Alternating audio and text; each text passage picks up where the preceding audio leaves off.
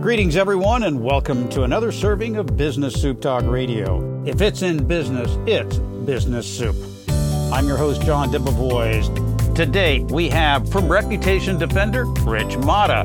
We're going to be talking about the rather controversial movement known as Right to be Forgotten. Rich, what is the Right to be Forgotten? The Right to be Forgotten is a campaign that we've launched at righttobeforgotten.org. You can sign the petition. It's really our call for some legislation, federal legislation in the United States, similar to what's been done in Europe several years ago, to give Americans the opportunity to remove from Google and from certain internet platforms certain information that should be considered private, that doesn't really matter to the public and is having an impact on their business or their life or their livelihood. What is the genesis of this movement? We at Reputation Defender were seeing all kinds of difficult cases where people had old and inaccurate information about them on the internet. And the only solution was really what we could offer them, which is suppressing that information, pushing it down.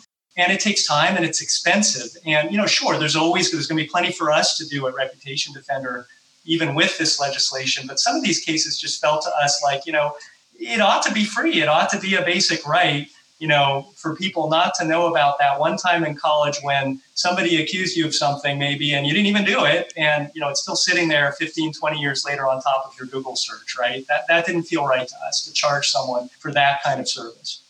Rich, if I'm a politician, it sounds like they could certainly use your service.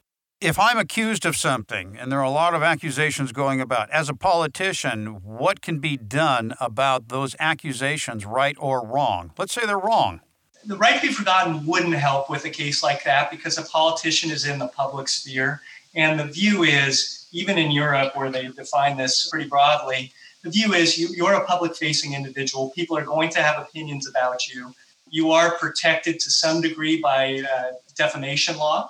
If people are stating truly false things and that are also defamatory, hypothetically, you could sue them. So politicians really are not affected by this. They have to recognize they're in the public sphere. People are going to have lots of opinions about them, and they're going to get attacks, from both sides at times. And that's just the course they've chosen. On a broad spectrum, can you give us a general ballpark of what people would need to invest to take advantage of Reputation Defender, as well as the Right to be Forgotten?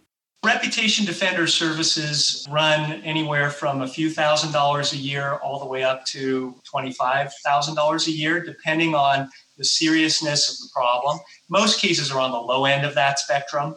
And for that amount of money, we'll provide you with lots of professional content on the internet, a lot of profile sites, social media sites. We'll do all the writing. We'll optimize the technology so that it ranks well in Google. Similarly, if you want to manage online reviews and social media and business directory listings, we have a software platform, and that runs between a few $1,000s and $5,000 a year as a subscription service. And just for clarity, Right to be Forgotten is just an initiative. It's not a service that we charge for. It's sort of a PR platform for us to explain our views that we truly hold, that some of these cases shouldn't cost people thousands of dollars to remediate, right? But it's just something we're doing in the public interest, really. It's not a service that we offer.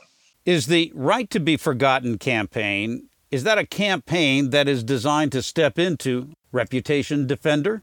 That's how we intend it. Obviously, we're doing this in good faith. We think the legislation makes sense if defined correctly.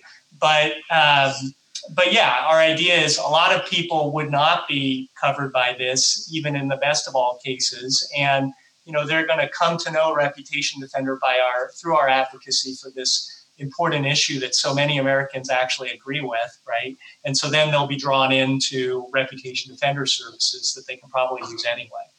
Well, and it's probably a way in which it's a door to open up the fact that they may need it. And here it is, they read about it and they go, well, maybe I ought to be looking into this. And so you can't fault Reputation Defender for that direction. Right. And, the truth is, I don't know if this will fly. It is a tricky issue, as you brought up a few times in the interview, John. Who gets to decide what's free speech and what, when it's personal and when it's not, right? Because obviously no one wants to suppress real free speech. But, it's sort of like Google has become in the 24 years since the last 22 years since the last time we passed any laws in this area, Google has become the de facto judge of free speech, right? If it's on page one of Google, they just point the finger to the algorithm like the CEO of Google did last week in front of Congress and say it's the algorithm, it's not us, right? We're not responsible. But that doesn't change the fact that sometimes the algorithm screws it up, right? It takes a machine to mess it up and a human to fix it sometimes. And we think there ought to be a mechanism for humans to fix it when it's just like messy personal information the public really should not to know. You make a good point how the individuals, such as Google, are being able to act like God as it's being exposed, where they can direct the comments or the questions in a particular slant. And Congress was addressing that, and I thought the best example was when they said, can you explain to me why when you search idiot, President Trump comes up? Right, yeah.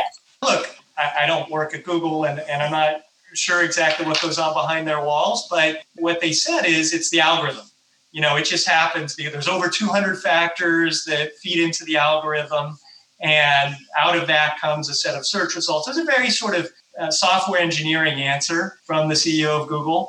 I'm not going to get into whether, to what degree that might be true or not. But the problem is, we're concerned about the average individual too. President Trump can take it, whatever's coming.